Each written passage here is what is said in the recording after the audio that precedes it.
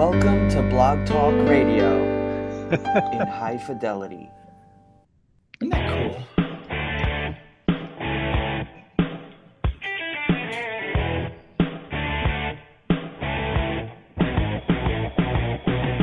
Welcome to Male Military Spouse Radio Show, brought to you in part by the Military Guide to Financial Independence and Retirement and by Armed Forces Insurance. Here's your host, Dave Eder.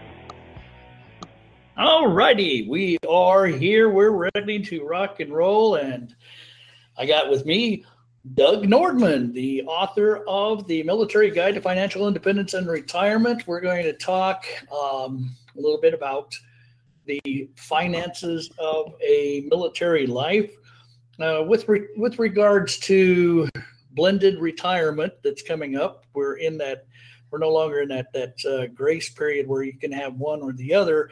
Everybody's having to go to the blended, but you've got until the end of the year. But we're going to talk about what that means because it's tax time. And I did my taxes just the other day, and get back a pretty decent refund. And I'm not sure where that money comes from because sure didn't pay into it. But anyway, it's a pretty decent refund coming back. And we were chatting the other day about the thrift save plan. And so while I had the wife's ID card, and I've got my little CAC card reader, the computer access card reader.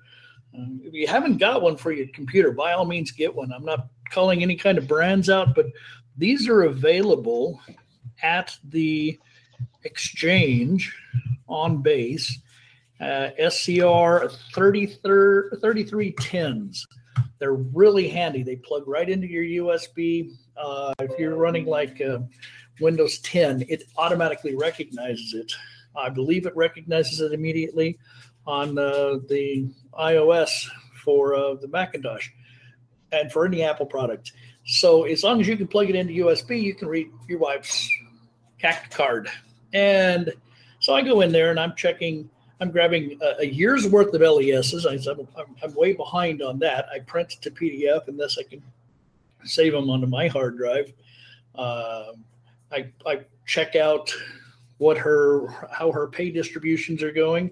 And then I looked over on the TSP where you get the thrift savings plan, where you get to change your percentages.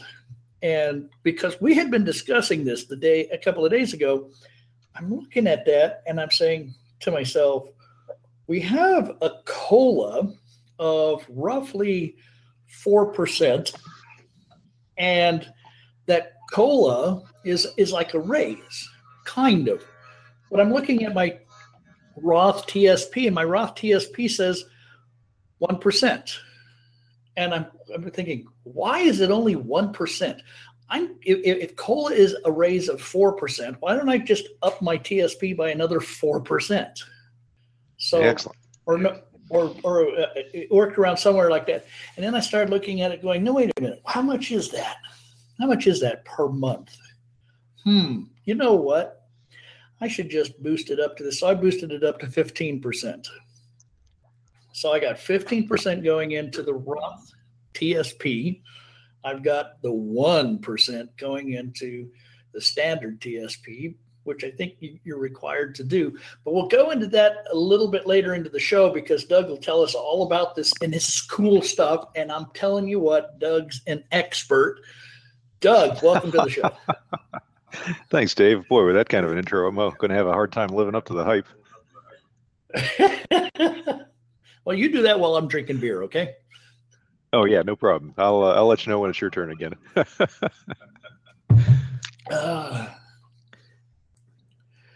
So where do you want to start? You want to start with the blended retirement, or do you want to start with TSPs, or do you want to talk about? Let me start with the thrift savings plan first. Congratulations on boosting up to 15%. That's a big move, but I bet you and your spouse will hardly even notice the money going in there at all, and your lifestyle probably won't change a bit, but you'll be saving for retirement. And even though the fact that she's not going to be staying in for the full 20 because, if she goes in for the full 20, then she's getting out at retirement age. So there you go. we're not sure we want to quite do that. We probably going to get out and then continue her federal time with, like with the reserves, or maybe picking up a DOD job that offers the opportunity to collect to collect the years. But we don't know how that's going to work. Hey, she's got skills and she can find employment just about anywhere, and you two will never go hungry again. So stay on active duty as long as you're feeling challenged and fulfilled, and they're sending you to places that have great craft beer. And then when you've had enough and a fun stops, go to the reserves. Yay, Germany. Yeah. So well, what do you want to talk about on taxes? It sounds like you're way ahead of taxes this year than I am. I've got to do both my tax returns with my wife and myself, and as well as my father's tax returns. So I was going to get started on my father's tax returns this weekend. They're pretty straightforward. Right.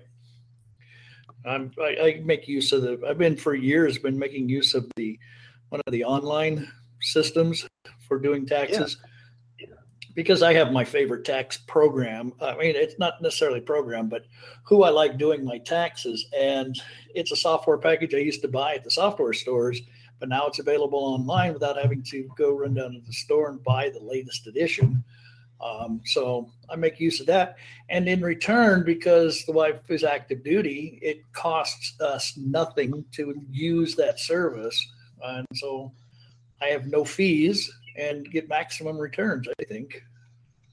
That's a great deal. I think my daughter's using the same thing for her tax returns because she's on active duty, and it's a lot easier to work through the menus and answer the questions, and she knows where to call if she's got any questions she can't figure out on her own.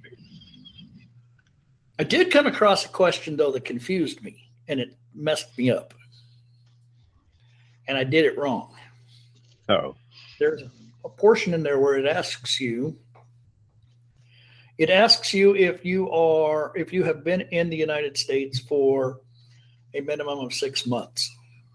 Now, we are stationed overseas, and it doesn't give you any heads up ahead of time that it's going to give you an exception because you're military family. It just asks you point blank, have you resided in the United States for a minimum of 6 months? Okay. And we've been here overseas here in Germany for a year and a half. And I said, no. And it took away my earned income credit. And I'm like, okay, that's not a big deal. I guess, I mean, you got to do what you got to do. I'm a firm believer in paying taxes. I believe that citizenship requires some sort of a sacrifice somewhere. And, in order to have any kind of government to take care of my roads and to take care of paying my policemen and my teachers, I will pay taxes. So I have no problem with doing that. But it took away a couple grand. And so it's like, oh, okay. Well, what a bummer. So I went ahead and filed. I still have stuff coming back. And then when the wife comes home, I tell her, well, did the taxes, but we're only getting back this little tiny amount. Well, not really little tiny, but it's little tiny in comparison. And she said, oh, that can't be right. So she went to work and told somebody, and they went, oh, no. Don't do that. That's why you take it to a professional. You don't rely on those online services. You don't rely on a box. You take it to a professional because they know those answers, and you are military and there's an exemption to that. I'm going, oh crap, I've already filed. So I'd sent out an amendment, and sure enough, I changed that one thing to say yes. And then it asks whether or not anybody was military, and then it said it didn't matter. And so it gives it all back to me. Oh. Now I have to, but the hard part, and that's why I want to put this out for people to hear and to know. If you are overseas military, say you lived in the United States, because it's going to ask you to explain why you say that, because your address obviously is not. And you'll have the option of saying military, because my amended tax forms are sitting on my desk right here, right now, waiting for me to put a label and a stamp on it, because I have to mail those in. You cannot do amended returns by electronic means. Interesting. I'll be getting that small amount here in a couple of days, but I'm not going to get the amended portion, the additional $2,000 that the earned income gives me, for another 8 weeks after Ouch. they receive it. And they're going to mail me a check instead of electronic transfer. I guess the good news is you're going to get paid $2,000 to send the letter. Yeah, that's why I'm looking at it. But what I want to tell people is, do it. Just say, yeah, I lived in the United States, because APOs and AFOs are U.S. addresses. Yes, you lived in the United States of America, because most of your day is done on base. Well, that's good to know. And I know the earned income tax credit is a big deal until you're fairly senior in the military. I think it's probably something that's within the income of everybody up to the rank of E6 and maybe even O2 or O3. Yeah, it could be. I don't know the details on that yet. It takes a long time for income to rise above the maximum limit for the tax credit, and so you take it every chance you get. Right. Gotcha. I understand that now. That makes sense. So, yeah, that was a big, wide open eye opener. Ouch. Right there.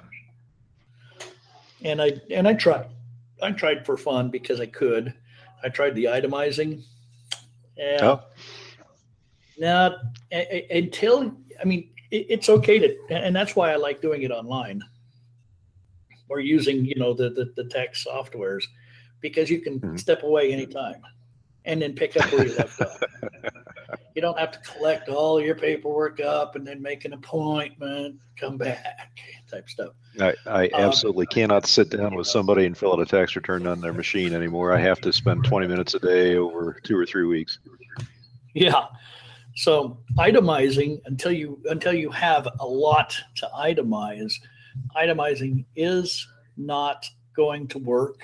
But you got to keep trying, because each year you might end up with a little bit more and a little bit more. And you really won't know until you do it before you find out whether you've tipped the scale and have done more than the standard deduction. Oh, yeah. And I think the married filing jointly standard deduction is now up to $12,600. It's a pretty high amount. And you practically have to have a home mortgage before you spend enough in other deductible expenses. Yep, that or hospital stays where you're actually paying out of pocket. Oh, okay, yeah, that'll add up fast too, won't it? Yeah, actually, and that's good, because that's a way people may not realize it, but I don't know for a fact, but it's an observation that the government claims that they cover you, affordable care, blah blah blah. However you want to call it, maybe that's how they're planning on doing it, is you go ahead and pay out of pocket so that you're broke and living off of ramen, and then come tax time, they give it all back to you. If you're still there at tax time. Yeah, and that way you can blow it on a Cadillac again. Jeez. We've been paying our mortgages long enough now that we barely paid $10,000 or $11,000 worth of interest. This is in a Hawaii mortgage on a Hawaii house. That's why there's a lot of interest.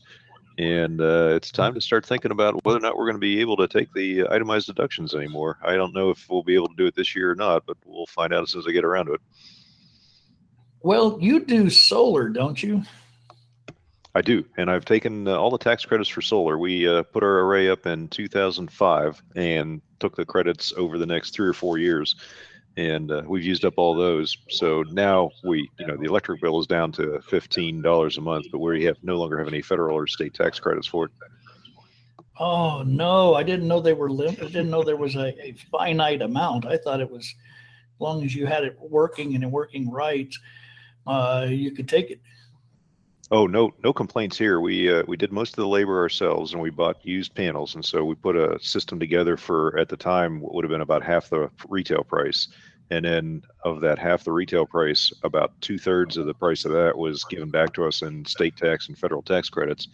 And so we spent about $8,000 or $9,000 to put together a system that back in 2005 would have cost $30,000 to put on the roof. And we've had free electricity for years. I mean, the payback on that 5 years of solar energy was finished paying off by 2010. So we've effectively had free electricity for almost 6.5 years now. Nice. No wonder you're rich. Well, it's compared to the rest of the world, everybody in America is rich. That's right, financially independent. And the thing is to control the expenses you can, and to minimize the routine expenses, and get rid of where you think you're wasting money. So an electric bill for me is right there at the top of the things that I feel like I'm wasting money on. And it was cool to be able to do the geeky solar photovoltaic array installation. It was a great project. And that's the kind of thing I enjoy doing, but it's not for everybody. Most of the people around here have done it with a contractor. And Hawaii has, 350 days of sunshine. So Hawaii has the world's largest per capita use of photovoltaic power. So you can't take that on your taxes anymore. What a bummer. Not anymore, but what I can do is I can add in more gear. And I've been thinking about that. I don't think we're going to do anything, but it's always tempting, is adding in extra panels for recharging an electric vehicle. But our cars are running fine now, and we don't drive them very much as it is. And adding in more panels to recharge an electric vehicle would mean I'd have to go out and buy an electric vehicle. And I think we'd only save, $600 or $700 or $800 a year on gasoline anyway. So it's a low return thing, but the next car that dies is going to get replaced with something that's probably more battery than gasoline engine. I get one that's all battery, like a Tesla. They drive themselves. I like those. It's very tempting, and I could see another 10 or 20 years that I would do that with a Tesla. It kind of embarrasses me right now to think about rolling up to the beach with a roof rack on a Tesla with a longboard on it. But I've given a good hard look at them. I like the. Oh yeah, they are. I've had rides in them, and they're amazing. I mean, you stomp on the accelerator, and you're going to get flattened into the seat with the acceleration. But you can't call it a gas pedal. You got to call it an accelerator. But the Teslas are probably way more than I need, and I don't want to become a target for theft or for anything else when you see the car like that. But on the other hand, a Nissan Leaf around here is a very good car for this island. It's got 80-mile range, but on the other hand, everywhere I drive on the island is less than 80 miles, so that's no problem. Good idea. I like the small Leafs, and the interesting thing with the Nissan Leaf, and probably with the Tesla too, is that you can buy a feature where you have it connected to Wi-Fi, and if it's connected to Wi-Fi, that means you can sit there with your tablet or your mobile device and turn on the engine and turn on the air conditioning, so the car is cool for you when you get down to the parking lot out of the building. Oh, nice. Yeah, because we really need that around here. We can't roll down a window and drive for a couple of miles. No, because it's like, it's too nice outside. Must have that canned air. I feel like I get a car and I'm comfortable with it, and I get the seat adjusted just the way I want, and I really am resistant to upgrading and swapping out new cars, so I don't see myself buying a Tesla. But that's the next step in cutting our expenses. I'll tell you what has really made a difference in our house this year is my spouse has finally started looking at modern televisions. We've been watching TV on a cathode ray tube, an old Panasonic that's 15 years old. I know. I don't watch TV. I watch an occasional video on a monitor, or I watch something with her on TV once in a while when she wants me to look at like a documentary or something. But I don't watch enough TV to make it worth having the latest and greatest in televisions until she looked at what's out there. We can tell that the analog cable signal here on the island is eventually going to go away in the next 5 years, and we started looking around at modern TVs. So she's got a LCD 32-inch TV, and it was amazing. We took out the old TV, 15-year-old cathode ray tube, 29-inch screen. It weighed 108 pounds. And we replaced it with a 10-pound LCD TV that's the same screen size. And the definition is much better. Right now we're looking at whether or not she wants to stick with digital analog cable and upgrade to digital cable, or whether she wants to completely cut the cord and just do it with Hulu and Netflix. And she's working that experiment now. We'll see how it goes. Absolutely. Cut the cord, do it with Hulu and Netflix. And for that matter, go ahead and pick up Kodi. And then that way you've got everything is available. Everything. It's interesting watching how it sets up, and that all seems very good. It seems very cheap. And I think that if we drop the analog cable and go to a digital signal, or go completely cut the cable altogether, we'll just have cable internet coming in the house. The total price that we'll be paying will be $50-$60 a month for internet and television instead of the $95 now. Yep. And you'll be so happy. You will. Good to know. People worry about their spending in retirement, but one of the first things you do in retirement is you have the time to sit down and look at your budget all over again and figure out exactly where you're spending your money and it's valuable to you, and figure out exactly where you're wasting your money about things that aren't valuable to you anymore. And that just makes a big difference. Every few years, we go back and look at what we're spending and think about whether or not it's something we still want to do. Now, you've got to be curious. I'm really curious. You are a millionaire, and you have funds that are continually coming in. How do you do that?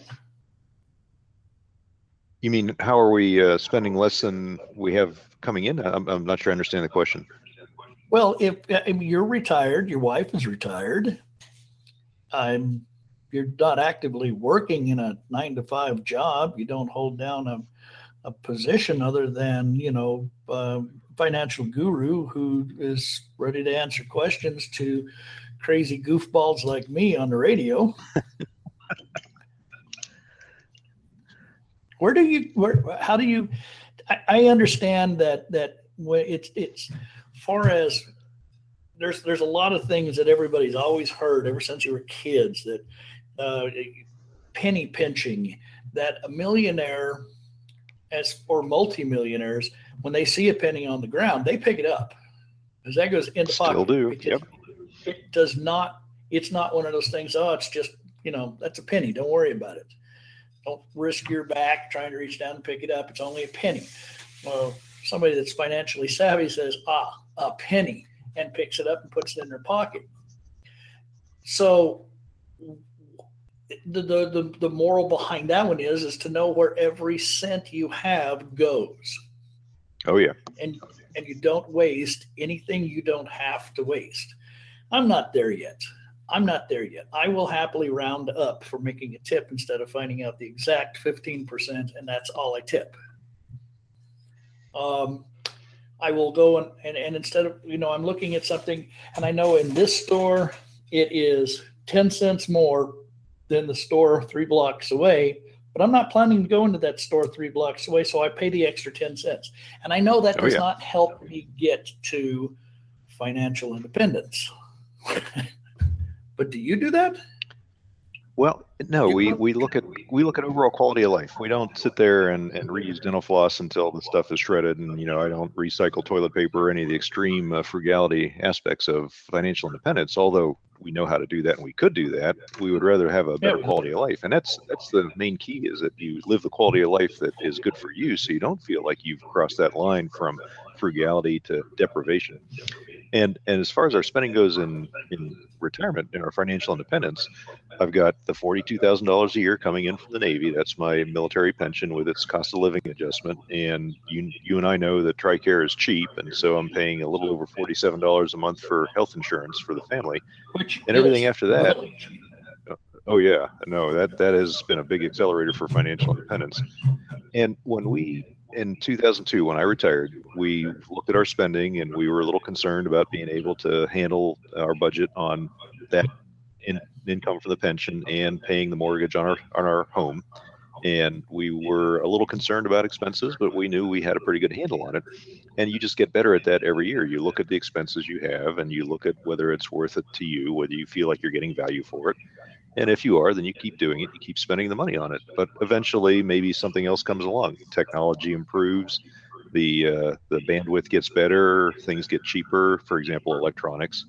And you decide to upgrade because it makes sense, especially if you're going to spend less money after you upgrade. There might be a payback of a few years, but if you get greater features and less cost, well, then it's essential to upgrade. So we keep looking at that every couple of years. And it's not a constant quest to reduce our spending as much as it is keeping an eye on things and looking at what's out there. Here's an example. I'm in the project this month of reviewing our insurance expenses because we're insuring our personal residence, we're insuring a rental property, and then there's all the car insurance and liability insurance and umbrella insurance that goes with it. And I've been looking at this every few years for the last 20 years, like everybody does. And this is the first year that USAA has actually had lower prices on insuring homes in Hawaii. We had a close call with a hurricane we had a close call with a hurricane about 10 years ago. One came really close to the island of Oahu, and USA said they've had too much concentration risk with homes on Oahu, and they were going to get out of the insurance market on Oahu for a while, which turned out to be almost a decade. They came back into the market about 2 or 3 years ago, but prices on the properties, premiums were very high. And so we stuck with Armed Forces Insurance. But this month, USAA has given us quotes for a package deal with the homeowners insurance and rental property insurance and cars and liability and umbrella insurance. And it's a couple $100 a year less than what Armed Forces is charging us now. And if I have a choice, I'd rather, they're both great companies, but if I have a choice, I'd rather concentrate it all with one big company with better customer service. And I'm thinking of going to USAA.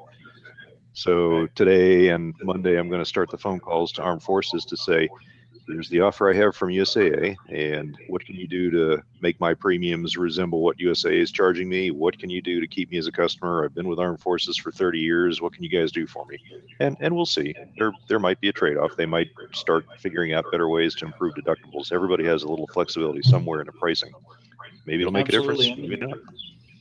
And they're in competition with each other. So if they're smart, they're going to do their best to gain your business. Absolutely. Oh yeah.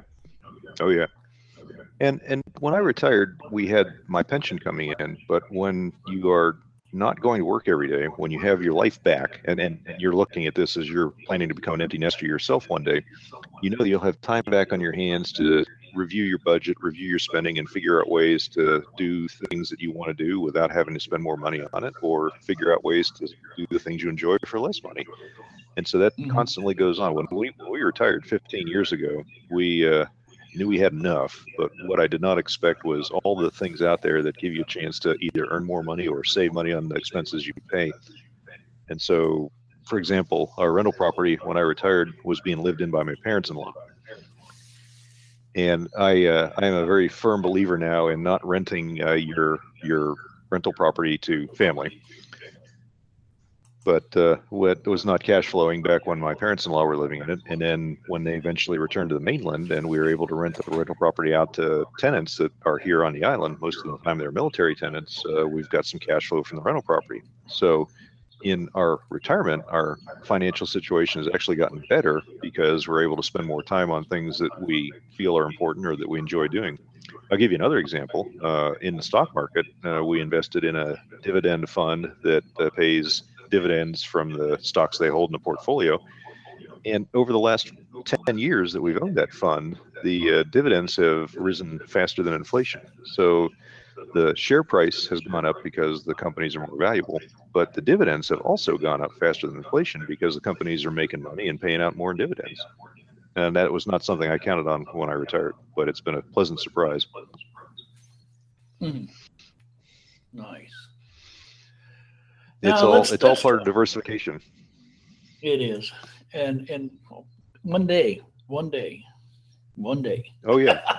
Well, it's going to happen sooner than you expect because we don't see the progress. We don't see the exponential curve starting to take off. There's years of very slow growth, and then suddenly that slope in that curve starts to get steeper. And a couple of years after that, you're there.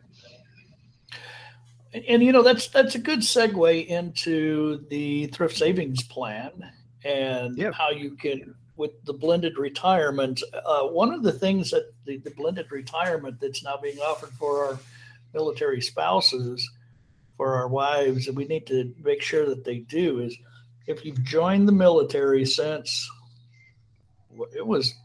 if you joined from January 1st of this year, you are automatically in the new blended retirement plan. It kicks off in 2018. So if you join in 2017, you still have the option to be under the traditional high 3 system, but you can opt for the blended retirement system. Right, but it doesn't make any sense to go with the high 3 if come January 1st, 2018, you have to be in the blended. The high Absolutely, 3 goes totally away. agree. So the nice part about the high 3, explain that to the listeners here, because it's a tough one to understand.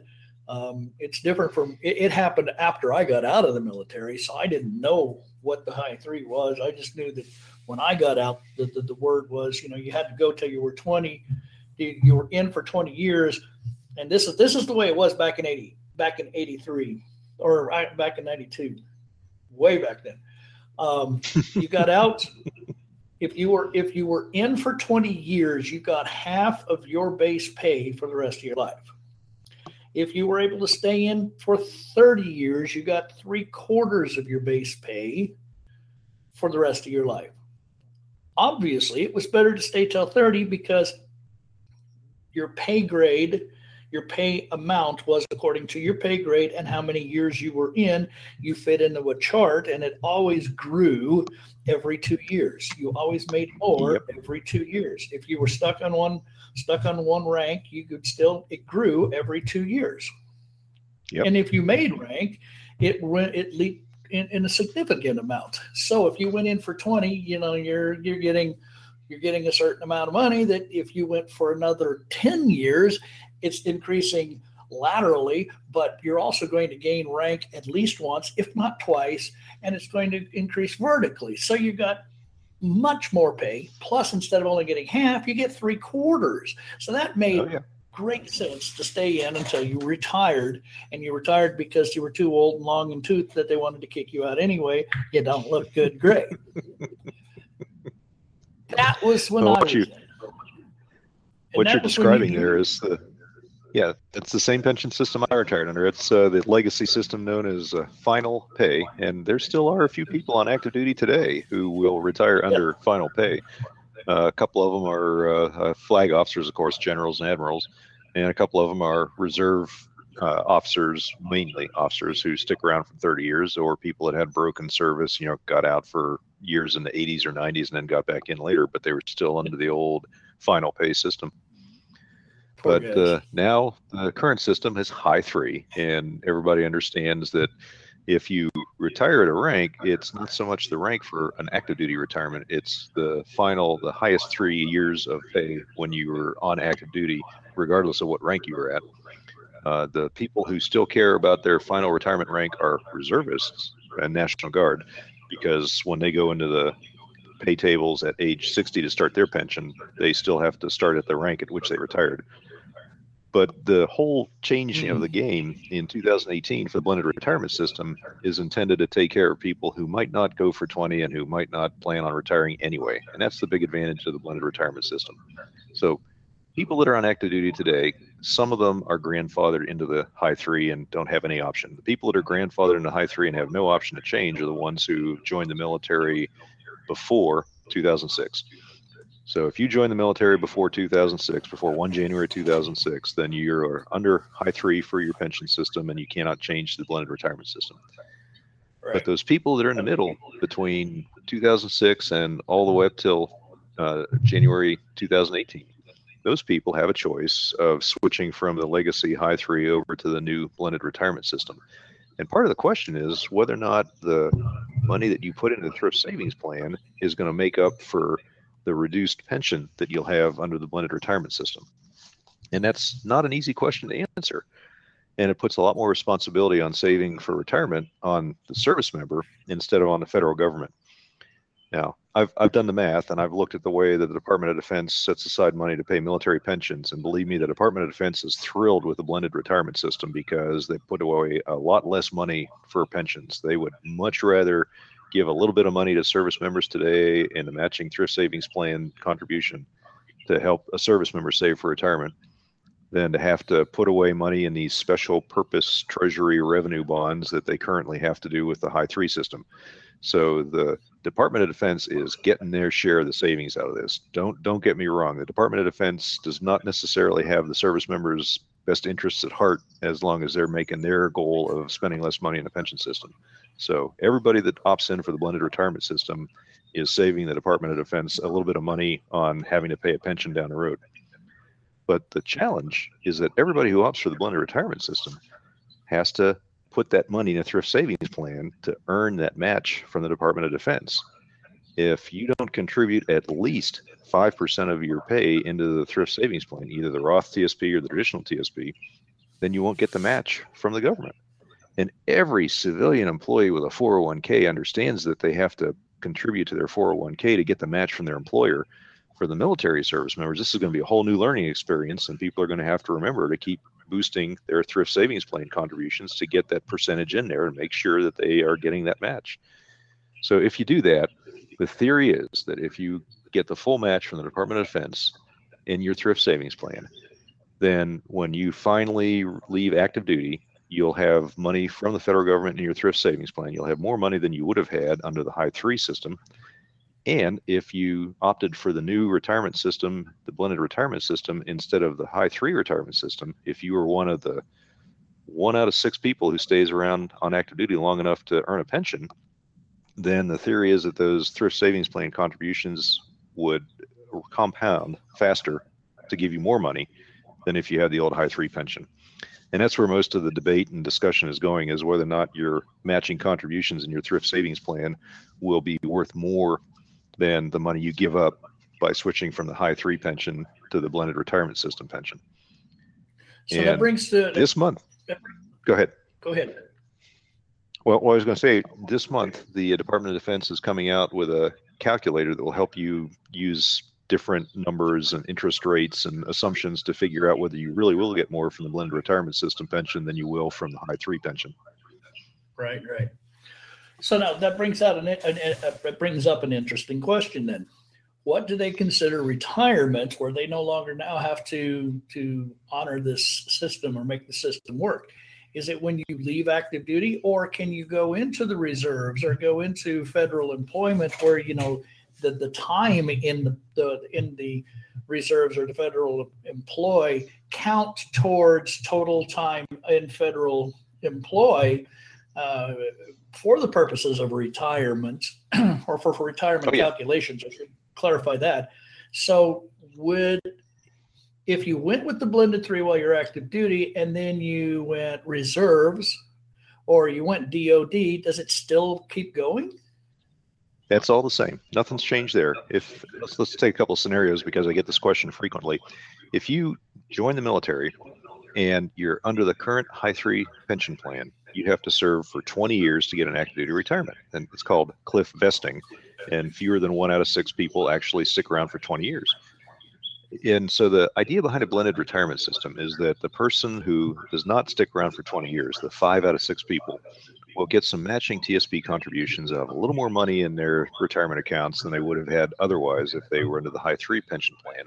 So that if they get out short of 20 years, if they totally leave active duty and don't join the Guard or the Reserve and become complete civilians, they'll still have those matching contributions compounding away for their retirement in their thrift savings plan.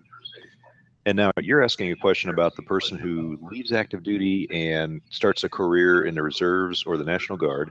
And maybe that person also becomes a federal civil servant or joins the civil service in some states where you're eligible to buy your military service credit deposit. And that's still the same. Nothing's changed in that. There's still a calculation that the Office of Personnel Management and the federal government goes through to tell you how much it would cost you to buy back your military service credit deposit. And you can spend that amount of money. You can purchase that amount of credit, and that goes into your equivalent, your federal equivalent. It goes in the same thrift savings plan, but it goes in the federal version of the thrift savings plan. And it's compounding for your pension when you retire. And you can still continue your reserve or your guard career under the blended retirement system and still have contributions going into your military thrift savings plan account from your reserve or guard career at the same time. So all that's still the same, and all that's still a very good deal. If you leave active duty and happen to find the dream bridge career that you want in the federal civil service, then buying your military service credit deposit is almost always an excellent deal. And there's ways to look at that and calculate that and figure out whether it works for you. I'm pretty familiar with those methods, and I can give you some links here in email on some other posts to read to figure out whether it's a good deal. But the answer almost always is yes, it's a good deal. Go ahead and do it. Cool. Because that's what I'm looking. This, like I said, the upcoming opportunities are with the TSPs working the way it is right now. I'm liking what I'm seeing. I'm liking what it sounds like and feels like. Oh yeah. But I don't know the details. I don't know how to look at the details. That's why I count on being able to chat with you, my friend. Because happy to help. I know it hasn't. I would say that if your spouse is thinking about going to reserves or. Yeah, well, it's caused a lot of concern, and a lot of people are going to want to do math. But if you don't think that your spouse is going to stay till retirement, then you don't even need to do the math. You just sign up for the blended retirement system because you know that you're going to get matching contributions in your thrift savings plan now. And so when you do leave active duty for the reserve or guard or for a civil service position, you'll still have that money compounding for you. And you would not have had that if you had stuck with a high 3 and then gotten out before 20. So I like the blended retirement system. Go ahead. When are they due to start matching the funds in the TSPs? That's supposed to kick off. That's a good question, and I'm asking that question in the Department of Defense. I've got a contact in the Department of Defense whose job is to explain the thrift savings plan matching contributions in the blended retirement system to all the bloggers and to all the leaders who are supposed to train everybody. The thing that seems like it's going to happen is that people that want to have matching contributions start in January 2018 are probably going to have to sign up for the blended retirement system in October or November of this year. In other words, 9 or 10 months away.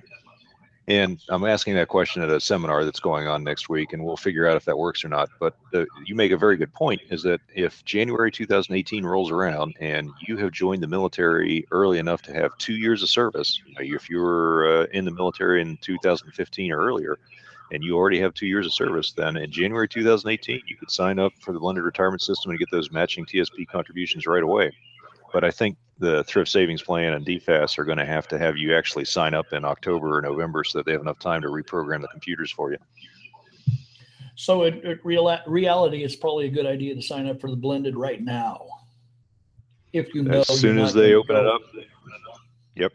And we want everybody to think about that now and do the math now so that they understand what the parameters are and how they feel about it. But my advice for everyone, before you even pick up a pencil or a calculator, my advice is, do you feel lucky? Do you feel like you're going to go to 20 years? Do you feel like you're going to be challenged and fulfilled for a full 20-year career on active duty?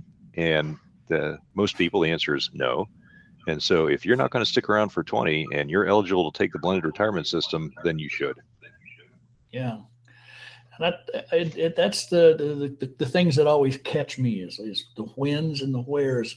I understand. I mean, I don't understand. I'm not going to tell anybody I understand when I clearly am not, because it's just not my realm, not my lane to learn to fully understand this stuff. But I do, the back of my head is always going, but there has to be a start time and there has to be an end time and there has to be a prep time. So the logistics of it are just anybody can sign for the blended retirement that you're aware of. Well, the sign up isn't open yet. Is that the question you were asking? Yes, basically. I mean, I've because everybody's talking about it in all of the publications and they're doing classes on it. And they're talking about it, teaching our service members and telling them to be thinking seriously about making the change, but nobody's coming out saying, go change it now. So right. That's what I'm looking for. I'm going to be on a conference. It's a blogger roundtable. It's going on next week, and that's one of the questions we're going to have for the staff at the Department of Defense who are in charge of implementing the blended retirement system. Is, hey, when are you going to start selling tickets for this thing? And Really? again, I think that has to be in October or November in order to have a matching funds show up in January. Now, I don't know if you remember this, but the Roth Thrift Savings Plan was implemented back in 2012. And when the Roth Thrift Savings Plan came out, it was delayed considerably over when they expected to have people sign up for it, just because the computer systems are getting all that ready. Oh my God, it took forever. And then when it finally showed up, I mean, it's like, you should log into your thrift savings plan at least once a quarter and take a look and make sure that things are going the way they're supposed to, that you're getting a return, that it's being plugged in where it's supposed to be. You should have a clue by looking at the leave and earnings statement as to how much is going into the TSPs. So you can sit there and you can spitball it and come up with an idea how much it's supposed to have in there. You should log in, or I do at least once a quarter, to find out whether or not what I have. Oh, hey, look. I do believe somebody is walking up to the door. Let's see. Did they ring the doorbell? Right. Oh, they did ring the doorbell. Hey, good morning. Who's this? Morning, gentlemen. Calling from Guam. Oh, wow. It's Jay. Hi, Jay. It is. What time is it? The globe here. What time is it in Guam right now? It's almost 4 o'clock in the morning. It's 3:46. Ooh, ow. I'm looking at 9:30 at night right now. Or no, I'm sorry. 6:45 right now. Whew. Wow. I appreciate you calling in so early, Jay. My dog woke me up. She barked to go out, so I'm awake. I'm here. There you go. And I did see that Dave posted this earlier, and I was planning on making it. I just didn't set my alarms or anything. That's the joys of plenty of time. That's the joys of being able to download it as a podcast later. Yeah. Yeah. So you guys went over the BRS, yes? We just started talking about it, and we're probably about halfway through the discussion. It's both a question of whether you think you're going to stay for a full retirement, active duty retirement, or reserve retirement, or whether you think you're going to leave the service short of 20 years of active duty. And then after that, there's the financial calculation on whether or not you'll make more money from having your money compounding away in a thrift savings plan. Right. Did anybody get a chance to look at that new app, the Navy Financial Literacy app? I've been trying to download that thing. It came out yesterday. The announcement went out yesterday, and I looked in the App Store for the Apple equipment. I haven't been able to find it in there, so it's either overwhelmed with server requests or they took it down for a day or two to tweak something on it. I don't know what the issue is, but I'll look again for it today. I know people have found it, and I've seen screenshots from people who've used it, so it's out there, but just doesn't show up for me.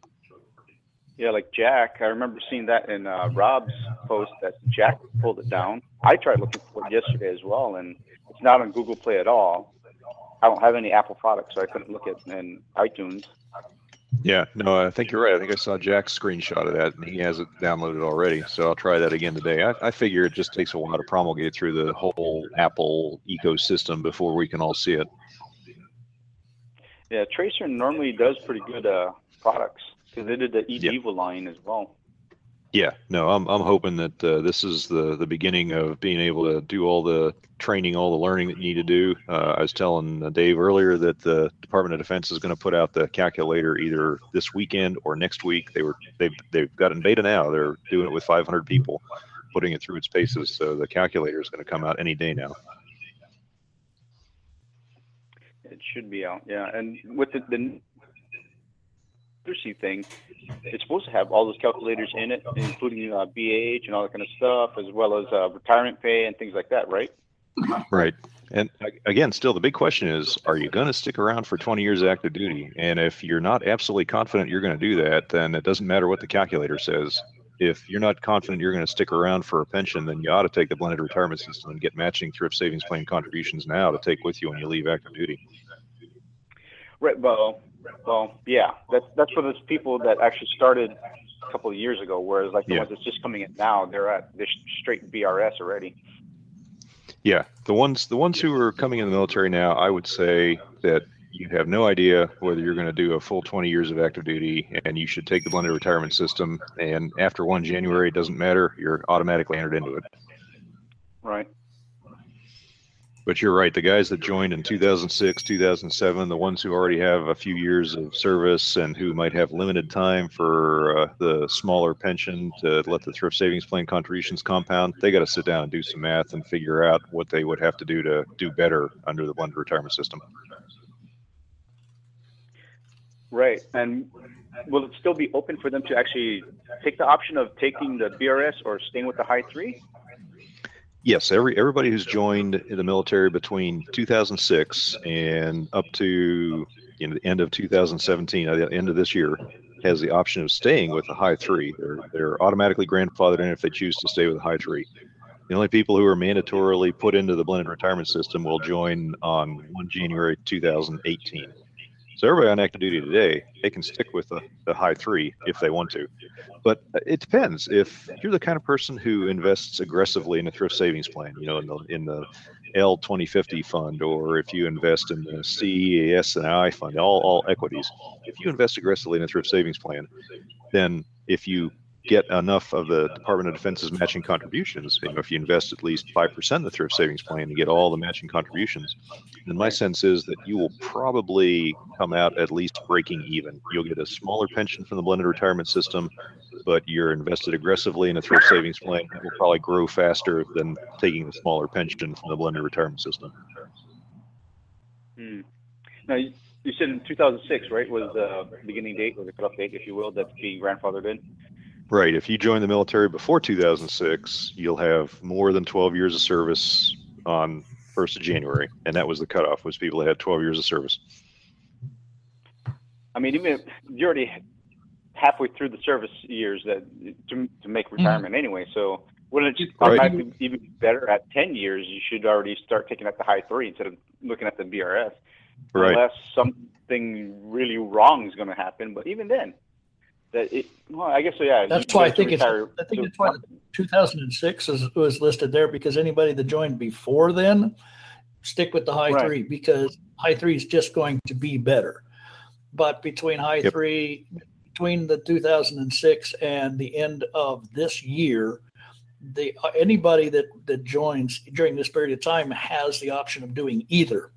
And of course, those that are, that have, like 2006 through 2011, you might want to stay with high 3, but that's where we really want to get that calculator out so we can see whether or not that is a smart option to make the switch, because the possibility of making it to 20 is really good. Really, it is. I mean, exactly. Face it. You get to 10, you look at it and you go, I've done 10 years of this stuff. I mean, I kind of got a handle on it. I could do another 10.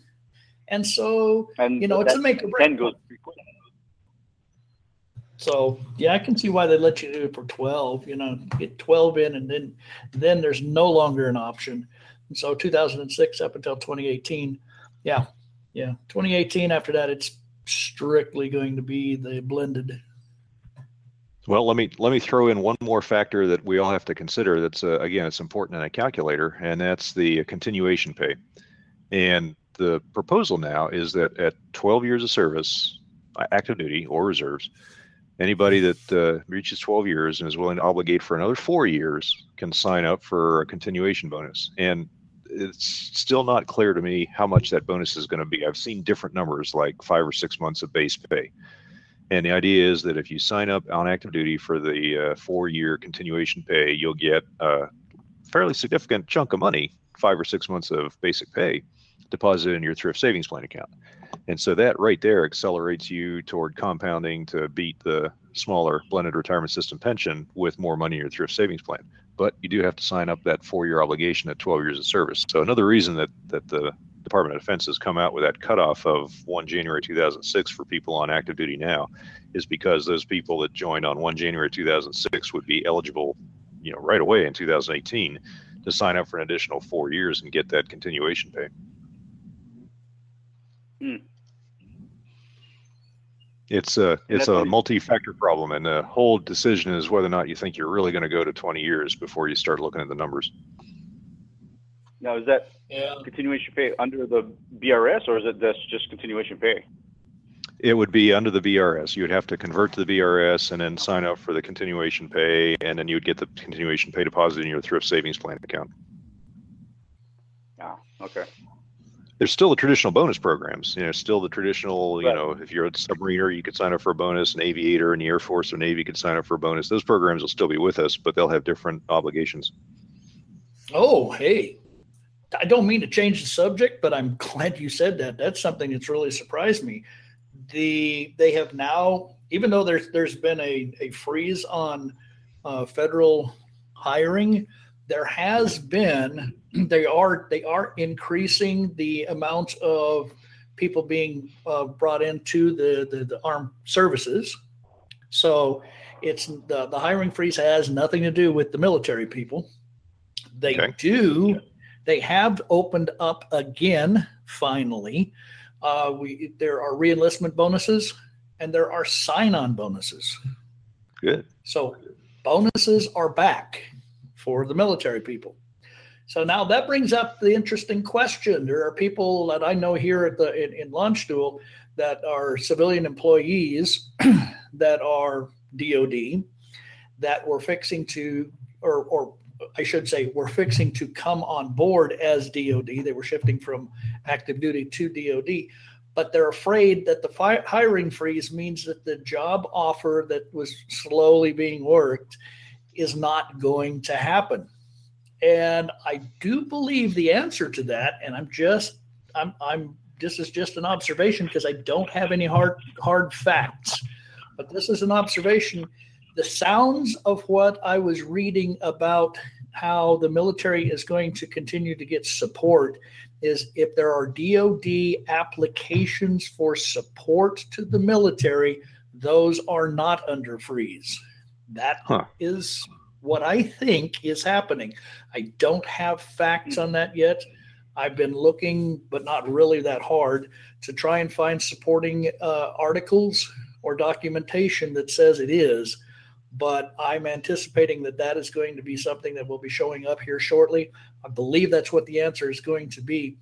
There's hiring freezes as far as new postmen. There's hiring freezes as to they've gotten rid of a number of things, a number of positions in the federal government that were nothing really more than bloat.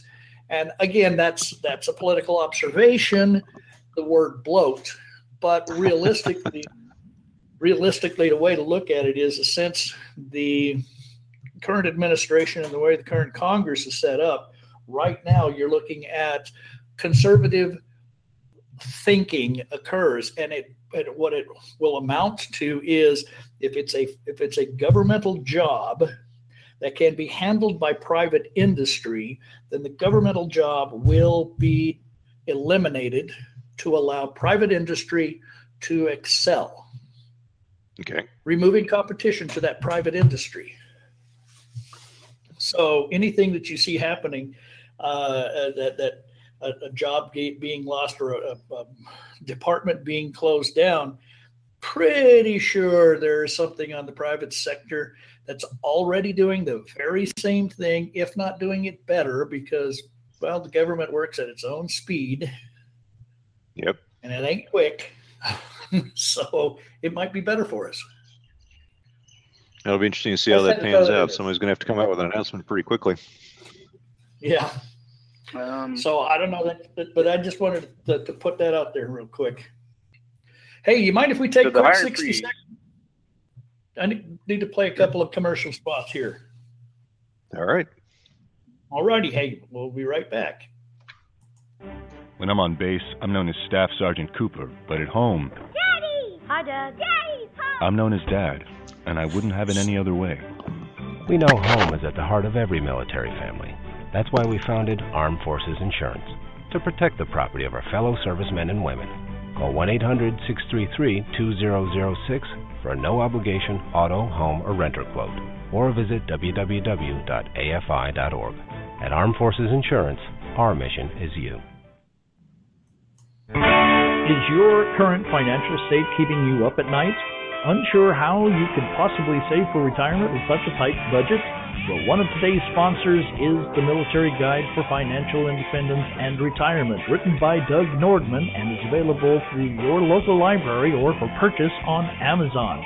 This book shows service members, veterans, and their families how to reach financial independence and retire on their terms, and, in my opinion, should be required reading for all man spouses. There are no tricks or gimmicks, just thoughtful spending and a higher savings rate. Most military families can do this within 10 to 20 years, and a few have done it even faster. All of Doug's royalties are donated to military charities, so you know he's financially independent without your money. So, get your copy today from the library or buy one at Amazon. The Military Guide to Financial Independence and Retirement, written by Doug Nordman. Wow, speaking of Doug Nordman, that's who we have as a guest on our show today on Military Spouse Radio Show number 77. Doug Nordman, and we're talking about finances and blended retirement and taxes. We also have as a call-in from Guam, and it's early morning there at the time of the recording of this here podcast, Jay Howe, my usual co-host, but since he moved to Guam, it's kind of become a logistics nightmare to make this happen.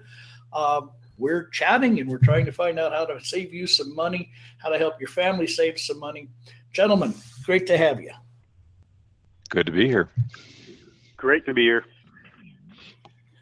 My son was listening in for a couple of minutes. He's sitting here right next to me, and I was talking about the fact that our current administration is axing federal jobs, and they're doing the hiring freeze. And he came up with a couple of good articles that are in place. That one of them is from QZ. I put the links up in the chat room. I haven't had a chance to open them up and look at them, but a brief statement on it says that the Trump's federal hiring freeze may kill well-paying jobs for nurses, scientists, and engineers.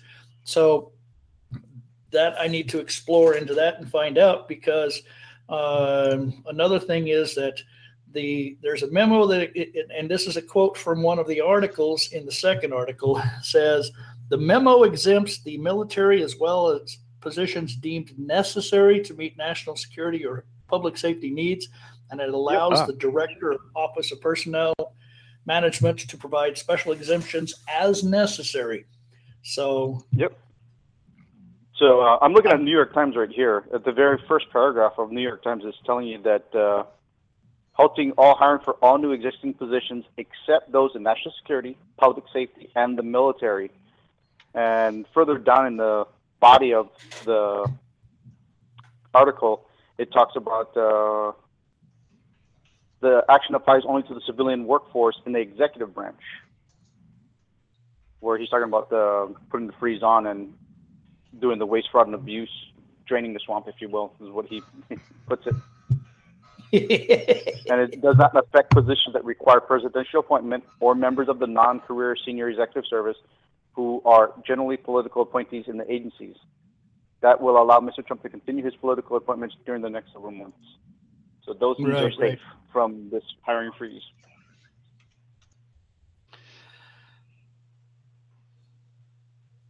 Thoughts, Doug? That all sounds good.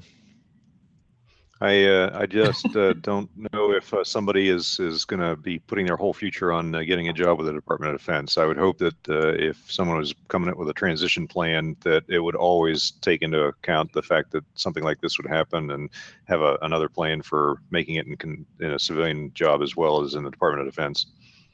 Yeah, I've always been of the mindset that working for Department of Defense, fine, it's still a governmental job. Working for the government is just it's just another job. And it doesn't, you don't necessarily are going to be able to work for the government. You can get a job with anyone else. sometimes the job pays more, but a lot of them are very exacting and very, very, specific skill set. That's the word I was looking for. Specific skill sets. And to get a job into those kind of positions is not easy to do. This right now is just pure proving the fact that if there is any job that is not a guaranteed going to stick around forever job, it's a governmental job. Because it depends on your current administration as to whether or not that job stays or if it gets moved or anything else. It's crazy. Now, the question comes to is that is DOD considered military job or not? Or are they actually specifically talking about like enlisting or commissioning or anything like that? I don't think they were talking about that. I know that commissioning and enlisting is not touched at all by the hiring freeze because there is a direct exemption of military. As a matter of fact, one of the things that occurred on right after the inauguration, they opened up the recruiting, not quotas, because they don't use quotas anymore. It doesn't work. And it probably worked great before we had a great way of communicating nowadays, like the government does. But we do with the internet and such. Technology allows us to communicate easily, so there's no need for quotas anymore. But they're now accepting more people. They're not turning them away, and we will get back to having a flush military instead of the skimpy troops. Right, but I mean, okay, so the question then becomes: is the DoD civilian that's supporting the military, that's doing the support for the militaries, like at joint bases or at the colleges and things like that, the war colleges, things like that, are they considered exempt, or is it just purely military, enlisted, commissioned? I doubt it. I don't think that would count as I don't think it would quite match the litmus test of being essential to national security or public safety needs. There actually are. But so I mean, right now the Navy has 244,000 personnel right now. More than half of matching personnel or civilians. But I mean, it could. Military structure. One of the things I looked at when I first heard that they were going to start doing this was a private security that manages the gates at our installations are now going to be replaced with, honest to goodness, military people by your MPs. That would be great. They're going to have to start doing their jobs. Forces. That's their job. Yeah, exactly. That's their job. That's their MOS. That's their rate, whatever you want to call it. Somebody can go, they're handling national security because they're keeping the bad guys off of the installations. No, they're not. They're a contractor that is doing a federal job. That's probably going to get axed because it's like, okay, you know what? I've got a whole platoon of MPs who sit around here doing nothing more than driving around looking for stray dogs. Let's put them on the gates, make them freeze their asses off, and asking you for your ID cards. The one thing I didn't understand either was like the builders, the CVs, those people. That's their rate, that's their MOS, and they're contracting stuff out to build a pagoda or something, that for the park or something. Like, are you serious? Why don't you just use the CVs? That's their job. That's what they're trained to do. Or use your National Guard unit that's a construction unit. Right, the builders, yeah. Yeah, exactly. I think that stuff's gonna get axed. They're gonna have to find themselves real jobs, maybe building roads. I don't know. I know that a couple of the CBs they're like the reservists or the guys that are just hanging around. They did a project out in Hawaii when they're on downtime, and they helped build a dock. You know, because that's what they do. They know how to do it, and they came out and they built a dock. I'm like, oh, that's awesome. They were doing their job, if you will. Sometimes that's just as much for training as it is for them to do their job, as whether or not they can tackle that project and keep their people trained and proficient. Well, yeah, that was the way I was looking at it. Was that, yeah, okay, you're sitting here, you're not doing anything, you're not being trained, you're just taking up taxpayer money.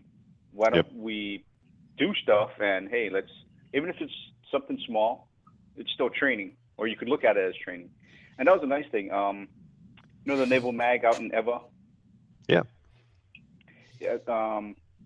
Forget the name of that marina, but my friend docks there, and they came out and they repaired and put in a whole new dock. They ripped off the old floating dock and they put in a whole new one.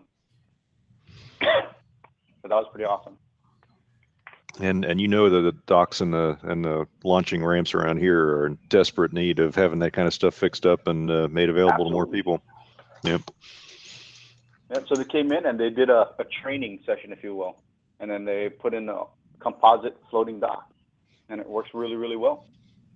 It makes total sense. I just wonder if they worry about the liability or construction damage or somebody using it and feeling that it wasn't properly put together. You know, in other words, having the military be liable for something that a civilian gets injured on. Well, it's at the yacht club that was part of the housing area for the military. Yeah, you're golden for that. That's no problem there, and nobody's taking any jobs away from any civilian contractors who could be building docks in, you know, Waianae or down at the Alawai. So yeah, not a problem. The funny thing is that after they built the dock, within a year later, that whole entire housing section was turned back over to the state. So it's like, okay, the marina, which is still under, you know, the yacht club jurisdiction, is the only thing that's still kind of quasi-government, where everything else around it just turned back to civilian structures. I think we still struggle. It's been 20 years since they've shut down Naval Air Station Barbers Point, and 20 years later, we're still trying to figure out what parts of it belong to the Navy and what parts of it belong to the federal government or the state government, or have been turned over to commercial activities. I wouldn't know. Yep, it's not easy. It seems like it's a very slow, gradual, deliberate process, and it's probably got another 10 years to go. So, Dave, what other burning tax questions did we have, or do we want to talk about the blended retirement system? I'm open to either one.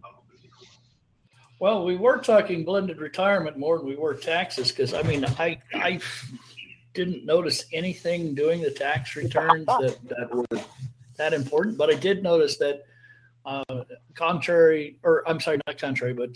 fortunately for the military members, we had that, and thanks to Rob Asbeck for putting it out there, the chart that showed us when our W-2s were available, or the wife's W-2s were available for download, because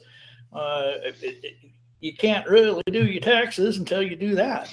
I mean, you can take a look at that December LES and you can get most of those numbers right off of there. They reflect the same numbers, but you kind of got to be smarter than the average radio personality to know how to transfer those in.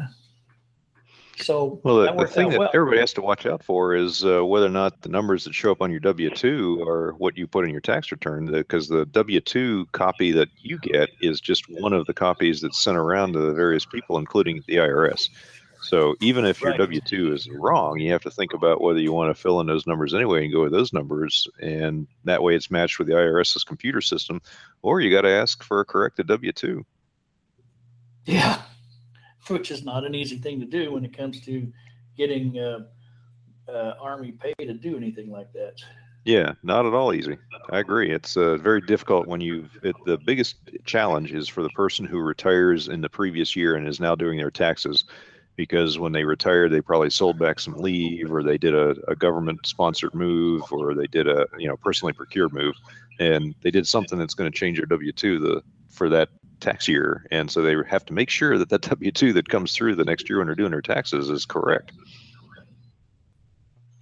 Now, as far as military is concerned, I kind of haven't seen anything like that, but is there anything that as spouses that we should be trying to make sure we're having? I mean, let's just say like one of our favorite male spouses out there, Fred's, he's a Sensi girl. And so he sells Sensi. How do you report that on your income tax? Especially as a military. What's that? There's a couple ways to do that. One of them is if you're selling some product to a business that's buying things from you or that's contracting with you, and a business that hires you to do stuff like sell things for them might put out what they call a 1099, and that's just a miscellaneous income statement from a company. And companies are required to do that whenever you earn more than $600 in a year. So it's not unusual for people who are hired part-time to have to get a 1099 and track that down. And then Fritz's Sensi, the money he earns from that, the revenue and the profits he earns from that, he has to report that. So he has to report what's left over after taking out deductions, and he's probably paying some self-employment tax as well. What about for somebody like me who runs this podcast and I've got sponsors? Do I have to report what the sponsors have sent me? That's a gray area because the enforcement is expensive. And so you could hypothetically not report anything less than $600 and hypothetically not pay any taxes on it, and hypothetically never have anybody chase you down and make you pay up. However, what you're supposed to do is you're supposed to report all the income you earned, even if you haven't gotten a 1099 or any other document for it. And so if you do get advertising money from the sponsors for your business, that's income, and so you'd have to report it. The other side of that, though, is you might not actually have to pay taxes on it income, and the reason you might not have to pay taxes on it is because of all your expenses and other deductions that you can take off of the revenue you've earned. You might have to pay your self-employment tax, your Social Security tax. You still might have to pay that 15% or whatever the number is for self-employment tax, but again, your deductions might eliminate any possibility that you'd have to pay taxes on the rest of it. Right. So that's probably why it would be a good idea to go ahead and make use of a tax preparer to let them answer the questions and see whether or not they've got the right ideas. Absolutely. Or you could try test return on your tax program on your tax software, run through the calculation as though you had earned a certain amount of money and see what it says and see how that works out. And then that way you've run a tax return that you're not actually planning to file. You're just testing it out to see what the numbers look like. And I do this when I get some checks from the publisher for the royalties for my book. Hypothetically, it's only a few $100s and I could not report it, but on the other hand, the publisher sends out a 1099 to say, hey, I paid you some money for your book royalties, and he sends a copy of that to the IRS. So I do need to report that income to the IRS. When I do that, I pay the self-employment tax because that's what you do when you have self-employment income. But all the other deductions, expenses of running the site and having the books and everything else, I deduct that against the revenue that I get in royalties, and so I've never had to pay taxes on it. Right. Gotcha. So if you get the 1099, definitely put it in because IRS has already got it. And it's automatic matching. The computer at the IRS has that form and it's watching for it on your tax return. So if you send in a tax return and it doesn't have that, the IRS computer will automatically generate a query letter to ask you what's going on. No human being ever looks at it. Yeah, that's right. They know you. Arr, government input. Arr, they're interfering with me. Well, it's very, very efficient for taxpayers because you're automatically having a computer know that you had a certain amount of income and know that you need to pay income tax on it. So you might as well do it, and nobody has to get in there and enforce it. Yeah, and the only time that it would become a hassle or a problem is if it starts to really cut into, what if it puts you into a higher tax bracket, if it starts changing you from getting a refund to having to pay something. Because I do know that when I had the taxi business, that it would tell me how much I had to, the tax software would tell me how much I was supposed to have paid into Social Security and how much I was supposed to pay into Medicare. And it would take those off of the tax refund. Right. And I was still getting a refund. It just wasn't near as big. And like I've always said, I just don't understand where most of that money for the refund comes from, because I sure didn't put it in. Somebody else did. And they're giving it to me. So, it's extra pay. And as long as it worked out for me, I didn't really care. But if it does start to make a difference, then I guess I will start itemizing, because then it should be able to balance it out. I know that realistically what you want to try and do at tax time is to end up with 0 owed, 0 return. But come on, we're greedy people. That's not going to happen. Greedy? No way. It's okay to avoid taxes. It's just not okay to evade taxes. Well, there's funny. It's like, and I keep hearing these people saying, all these multi-billionaires, they don't pay their taxes because they're billionaires. What are they wanting? They wanting to re-tax what's already been taxed? That's just not fair. What good is it to be rich? I would say that if you have to pay taxes, it's a good problem to have. Yeah, I'll buy that. Unless you've got a wife that spends everything. But hey, our wives are in the military. We know that don't happen. They don't have time. No. And if they did have time, they'd still be sleeping. That's right. Priorities. That's right. Speaking of the wives in the military, with the raise of the 2%, how is that going to affect tax brackets and stuff? Yeah, really. Now, that's a good question. I would say that anybody who's close to crossing over from one tax bracket to the next is not going to be affected very much by a 2.1% pay raise. If you're, at the top of the 15% tax bracket and you get a pay raise of, say, $200 a month, and it pushes you up into the 25% tax bracket, the only extra part of that income that's taxed at 25% is the part that goes above the top of the 15% bracket.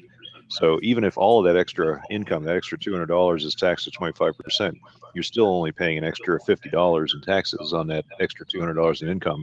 You're still ahead by $150.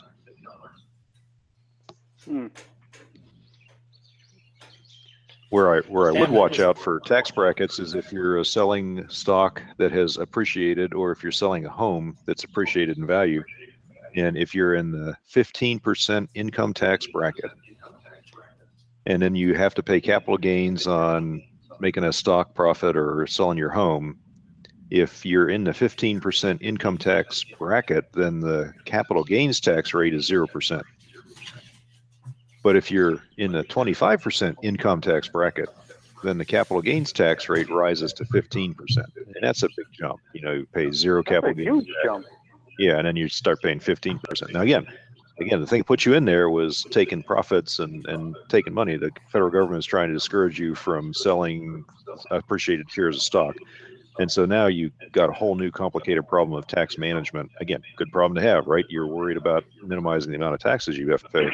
But if you're rebalancing your investments and you're selling a lot of shares of one stock to buy shares of a different type of asset, then that could trigger extra taxes. Okay, what about these military families that have rental properties all across the United States and stuff? That is a challenge, and the first thing is, if you've got a rental property, then you're going to have to pay tax on the rent you earned, but you also get to deduct a lot of the expenses, and so many times the net tax bill is 0. And if you're a landlord and you sell that rental property, there's not too many people around here who made money on the sale of the rental property, although they still had to pay taxes on the depreciation that they took while the property was being rented out. And many times that's a painful tax bill, because you've been getting a little bit of money back every year that you took the depreciation. But now when you sell a place, the federal government wants 25% of that depreciation money back. And if you've been doing that for a long time, it's a fairly big amount of money.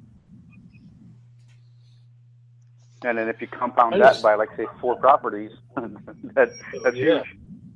Yeah. Now, again, if you're the kind of person who can save enough money and figure out how to get enough loans to acquire 4 rental properties, these are all great problems to have. You're probably developing a business that's going to support you and get you to financial independence a lot faster. But yeah, it takes more than just your average sharp pencil and a 1040 form to figure out the taxes on that. Yeah, there's a great group of spouses that actually help with all that kind of stuff. Yeah. Yeah, and the military landlords group on Facebook is okay for the basics on that. And then there's plenty of personal finance groups across the country. One of the biggest ones is a website called Bigger Pockets.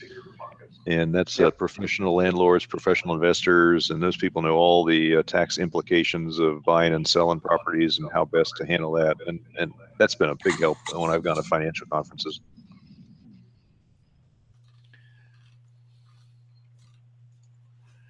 Here's something that just came in. Well, kind of sort of just came in. It's about an hour old, but Stars and Stripes has an article out dealing with the Pentagon policy. It's pushing the fact that job performance is going to be key for civilians to be able to keep their jobs. So we might be able to see better results from the civilian contractors that are working for the military. Might be a win. It's only the threat of being fired that's working here to motivate them. Is that it? Yeah, sounds like. Oh, boy. Something's got to motivate them, right? Yep. Anyway, let's see. I just got something from... no, I'm not going to ask that question. I got a message from somebody that asked me over Messenger. They said, "What about tax on gray area currencies like cryptocurrencies such as bitcoins and the like?"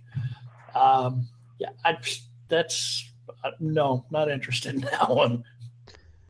That is a challenge because a lot of that is not reported to the federal government. The only issue is that if you're earning income, you're required to report that income. There's a law that says any income you earn has to be reported to the federal government, whether you get a tax form for it or not. And this is, 80 years ago, this is what tripped up Al Capone, is that he was not reporting the income that he'd earned illegally and paying taxes on his illegal earnings. So that's why he went to prison. And that law is still in effect today. If you earn income from Bitcoin, even though nobody sends the IRS a form, you're still required to self-report what you've earned from Bitcoin and pay the taxes on it. Well, Bitcoin, how do you even track what Bitcoin do? It would only be if you happen to buy and sell Bitcoin. If you went out and had a computer that was creating Bitcoin, mining the Bitcoin for you, or if you had bought Bitcoin and later sold it, then you would be required to report it and pay taxes on it. But if you just go out and buy Bitcoin and hang on to it, nobody cares. Right. So it's where you have to be able to make a profit off of Bitcoin. Yes, exactly right. When you sell at a profit. Now, if you're going to sell Bitcoin and you lose money and you start taking a large capital loss on Bitcoin, that might invite some scrutiny also. But again, it's a matter of keeping good records and making sure you understand what you bought and how much you paid and when you sold and how much you paid and or got back from it. Well, hopefully that answers the question for our listener. Obviously, they're listening. That's pretty much. I hope they have a situation where they've been trading cryptocurrencies and have to look at a big tax bill because that means they've been a successful trader and they're earning money. Yeah, that would be good. That would be really good. Of course, I could never envision seeing that happen. I've never had money. Well, I take that back. I lie. I have had money. I've done well in the past. The whole issue is either lowering your expenses or raising your income or both. It's a lot easier to sometimes raise your income than it is to lower your expenses anymore. It goes Jay, back do you have any to questions? need versus wants. Oh, yes, it does. You're absolutely right. Whether that need today is worth the things you're going to want in retirement. Hey, Jay, since we've got Doug on as a guest, where he's willing and able and wanting or willing to ask or to answer any questions on finances. Do you have anything that you'd like a burning question that maybe you'd be interested in asking him at this point? Well, I just actually asked him all the questions that I did have, like the retirement system, the properties, things like that.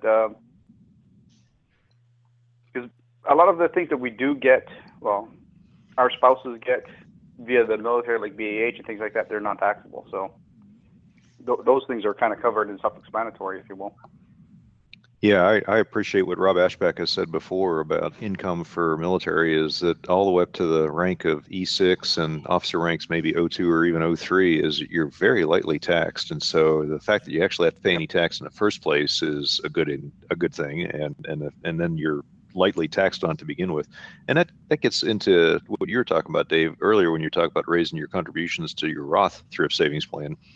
You're in a tax bracket now where it makes more sense for you to pay your taxes on your income now and make a Roth TSP contribution or a Roth IRA contribution, because that makes life a lot easier down the road when you do become of the age when you can make a withdrawal from a Roth TSP or a Roth IRA instead of having to worry about the tax on the traditional IRA or the traditional TSP. And it's been a hard thing to do, is to try and earmark income tax returns for something on the lines of savings for retirement, because I've got the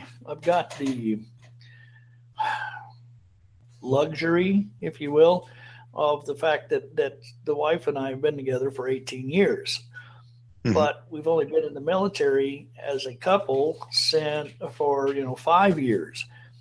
So we've moved from house to house in the past before, because, we bought property and moved into a place of our own. We've rented. We've moved because we needed larger places. So we know the hassles of moving, and we know the hassles of trying to get everything relocated, getting the trucks and all like that. With the military being able to move us, we know that actually, as much of a headache as it is to PCS and having the government move you, it's still a blessing. It really, and anybody who's tried to do a personal move knows that very same thing, that they'll never do it again.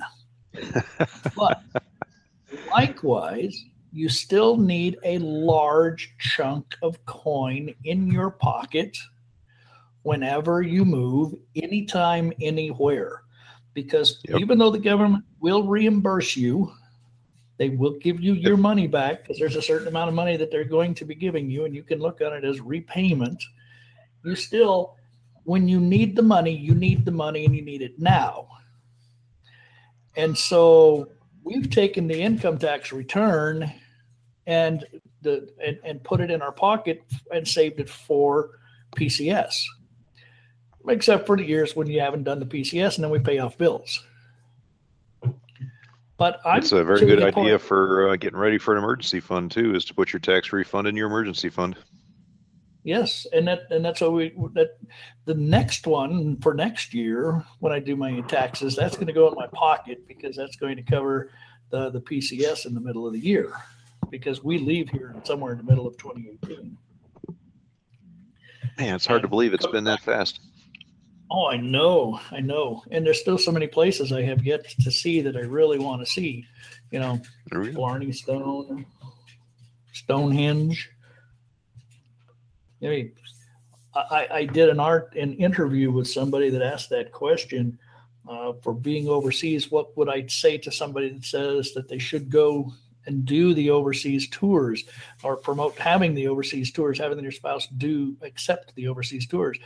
And the answer to that is yes. Oh, absolutely. Because you're going to be able to see things that, you can see it if you're stationed in the United States of America, or if you're not even in the military, but you're going to have to pay through the nose to get here to go do that. But if you're stationed here, it's a trip to the beach from, somewhere in the middle of Georgia down to Fernandina Beach. That's an afternoon trip. Jump in the car, go do it. Hey, for me, and you can do it in the train if you want.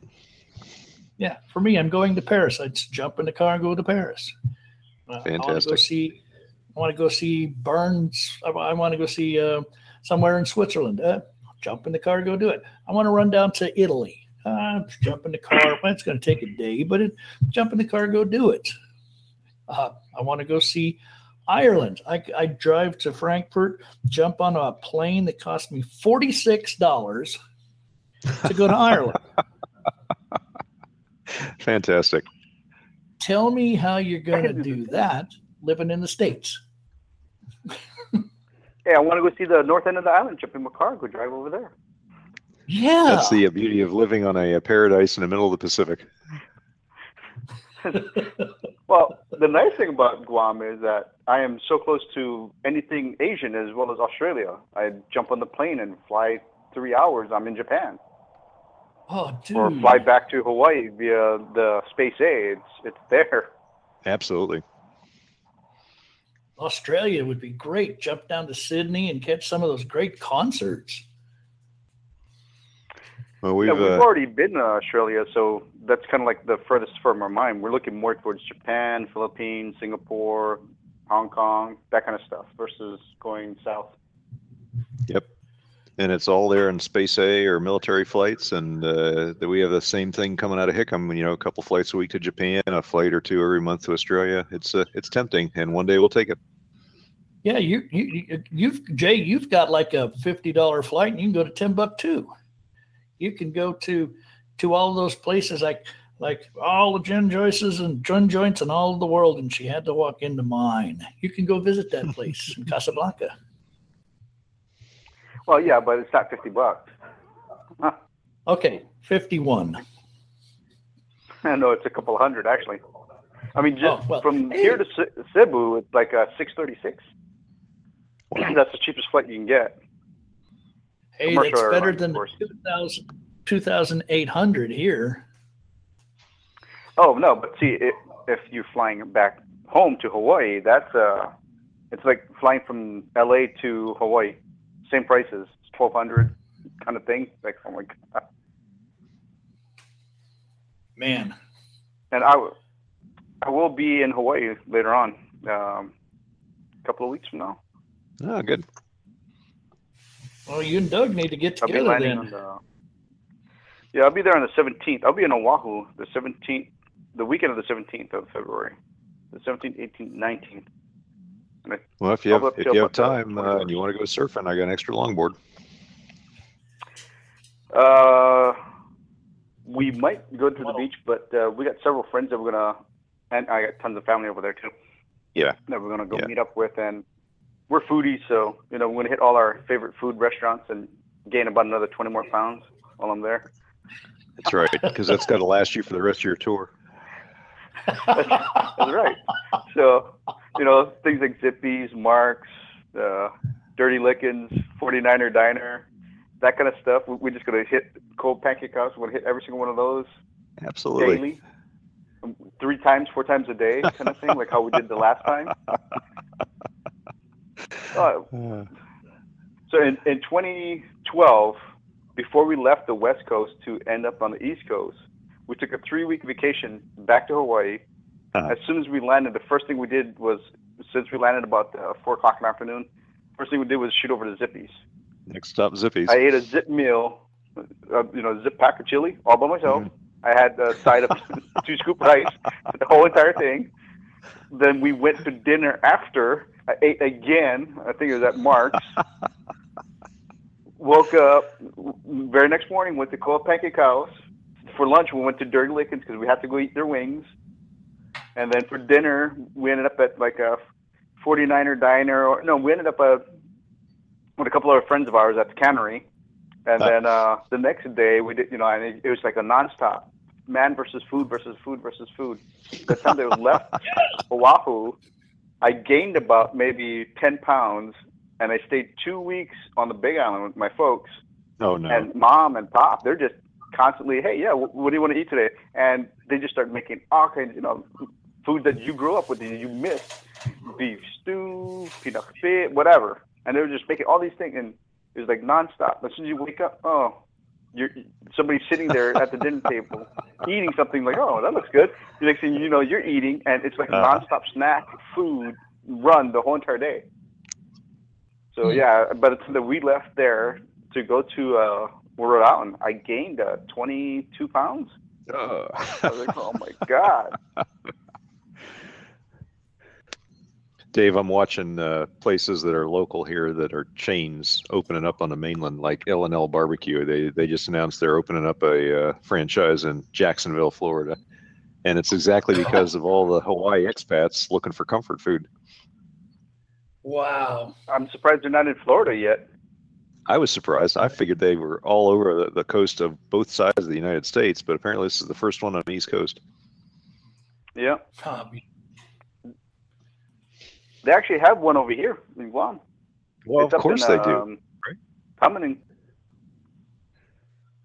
but no, I don't know. I've never been there yet, so I can't say no right Hawaiian would go there. Okay. You have to go there just to make sure they're doing it right and to see if it's worth going again. I don't know, because I went to the L&L up and down California coastline, and it's L&L. It's not the best Hawaiian food, you know? Right.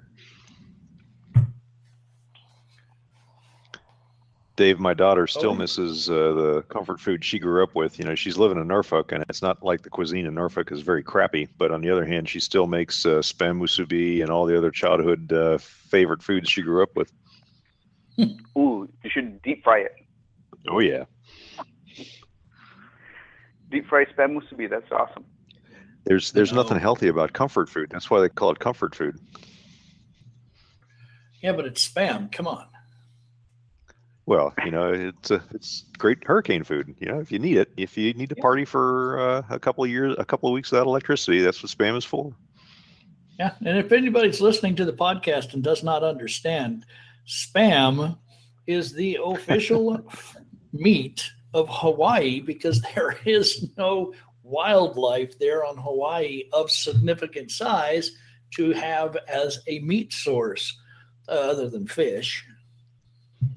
So spam, it was. Well, we do have a fairly good population of sheep and feral pigs, but yeah, I agree with you that if we had a dedicated hunt going on here, the pigs wouldn't last very long.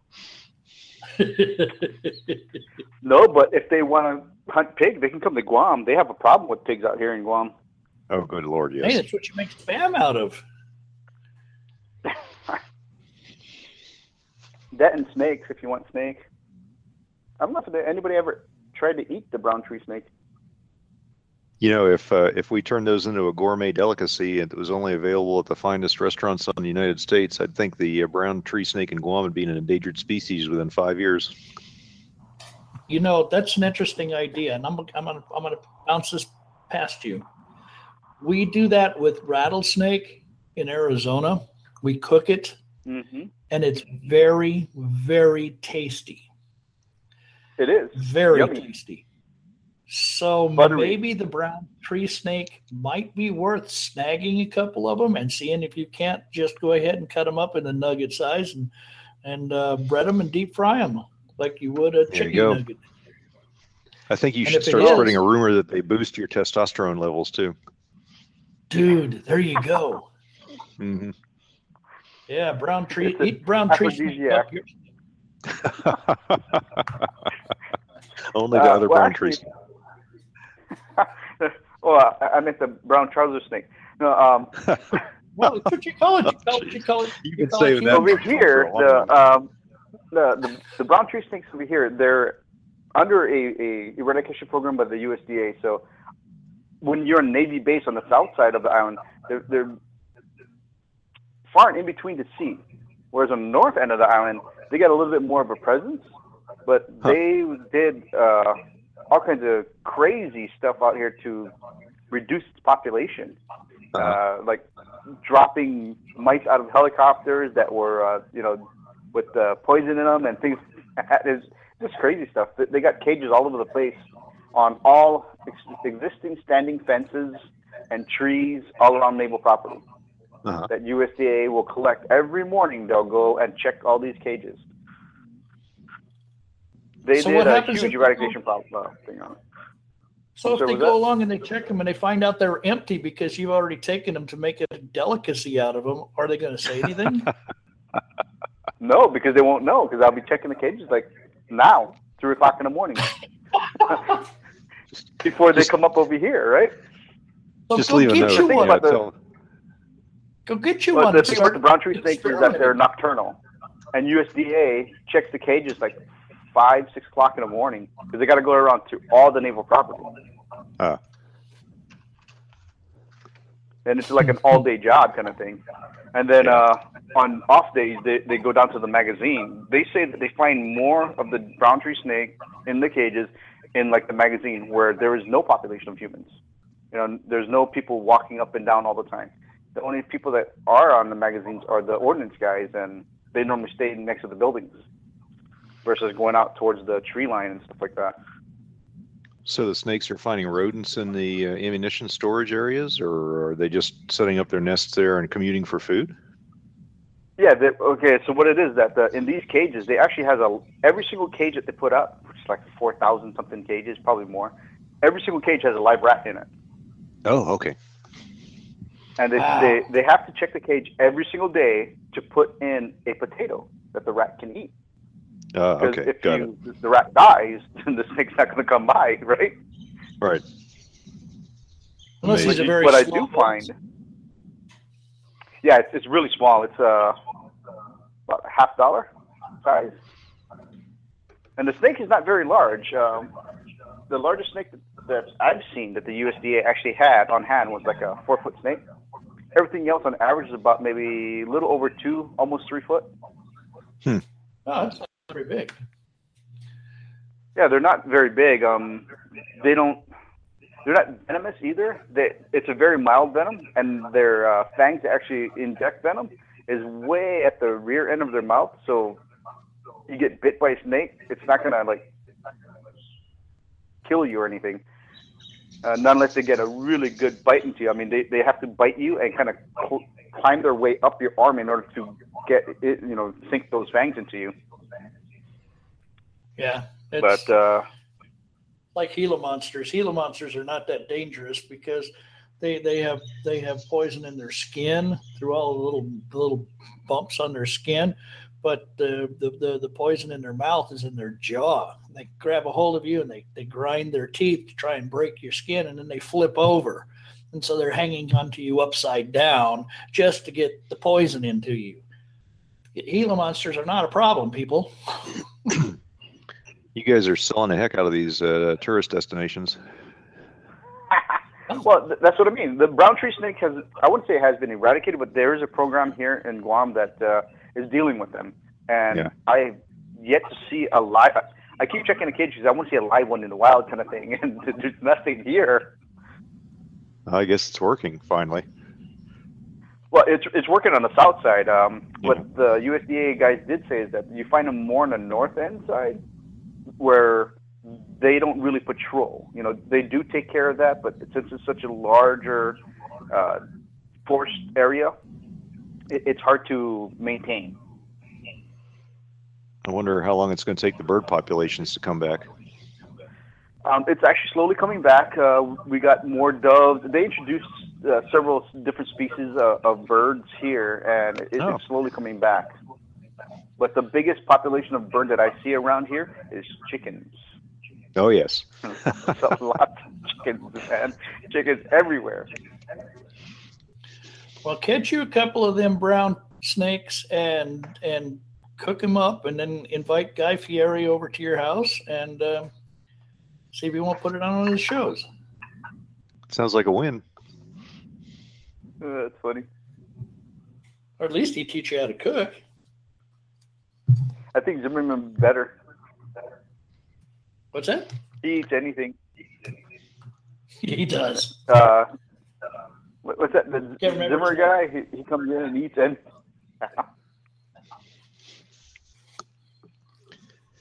So, Dave, I'll take a work break here and talk about one of the subjects that we actually began at the beginning of the podcast about the blended retirement system. I mentioned that blogger roundtable that's coming up with the Department of Defense next week, and it's going to be on 31st of January. Well, I'll send you the login information, and they're starting it at 2 p.m. Eastern time. So I guess it kind of works for your time zone, and you'd be able to do it in the evening. Probably won't be longer than an hour, and that will give you a chance to find out if they're going to have the signups open in October or November. Cool. That'd be good. Because, I mean, I don't write anything yet, but I suppose I could. No, you're a podcaster. That's good enough. They want to put this out on social media of all types and make sure everybody knows about it. You know, God forbid, everybody should have enough information to make an informed decision. Right? Absolutely. And whether or not it's informed on our shows, and it's a total different story. Discussed, yeah. Well, we have about 10 minutes left. Anybody got anything they want to say before we start wrapping this up? Putting a bow on it and sending it to the meat packer? No, not really. Looks like you guys covered several things before I got on, and which is great. And taxes is pretty much straightforward for the military side of things, LES and things like that, unless you start doing things like Sensi or property owning and things like that. Then it becomes a little more complex.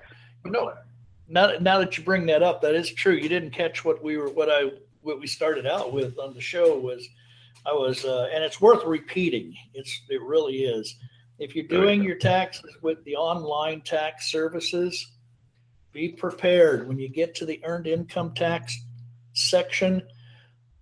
Check and read your screen. The tax the tax software I use online is my favorite, and I've used them for close to 20 years now. I used to have to go buy the box at the computer store to put the latest version onto my computer. But now that it's online, I don't have to do that. I just log in and it remembers and it pulls everything up. It asks the question whether or not, if you are overseas, if you have resided in the United States for 6 months. And I took that literally and I said no. And it took away my earned income credits. If you're in the military, the IRS considers you in the U.S., just temporarily elsewhere. And it's okay. You say, yes, you've been in the United States. That way you get to claim your earned income credits. Don't do like I did. I have to send in an amended form. My original little tiny eeny weeny income tax refund that's coming in because I filed electronically and it's going to be automatically deposited into the checking account. Cool, it had little tiny amounts coming in, but for the earned income part that I messed up on, I have to take the amended tax return and mail it to the U.S. from Germany, and they then will process it and cut me a check in 6 to 8 weeks. And yes, they will cut a check, not deposit it electronically into my bank that they have record of. No, they're going to cut a check and mail it to me. So God knows when I'm going to get the part I messed up on. So don't do it. Say yes, you've been in the U.S. for 6 months. And now we all know. Now you all know. And Guam is part of the United States as well, so we're good over here. Yep. Yeah, you have a point there. That is a good point.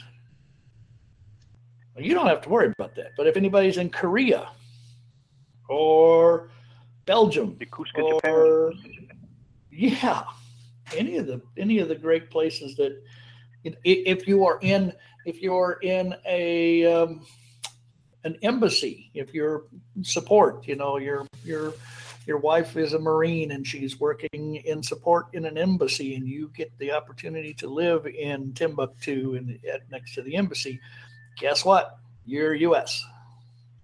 And say it. You're in the United States of America. Even though she's the one that works on sovereign U.S. soil, you live elsewhere. But say you live in the United States because you're a military family. I still, even though it's a tremendous paperwork hassle you're going through, I still say it's well worth the $2,000 because I don't think the IRS computers would catch that one on their own. They just take the money and run. I know. That's exactly what they would do. Dirt bags.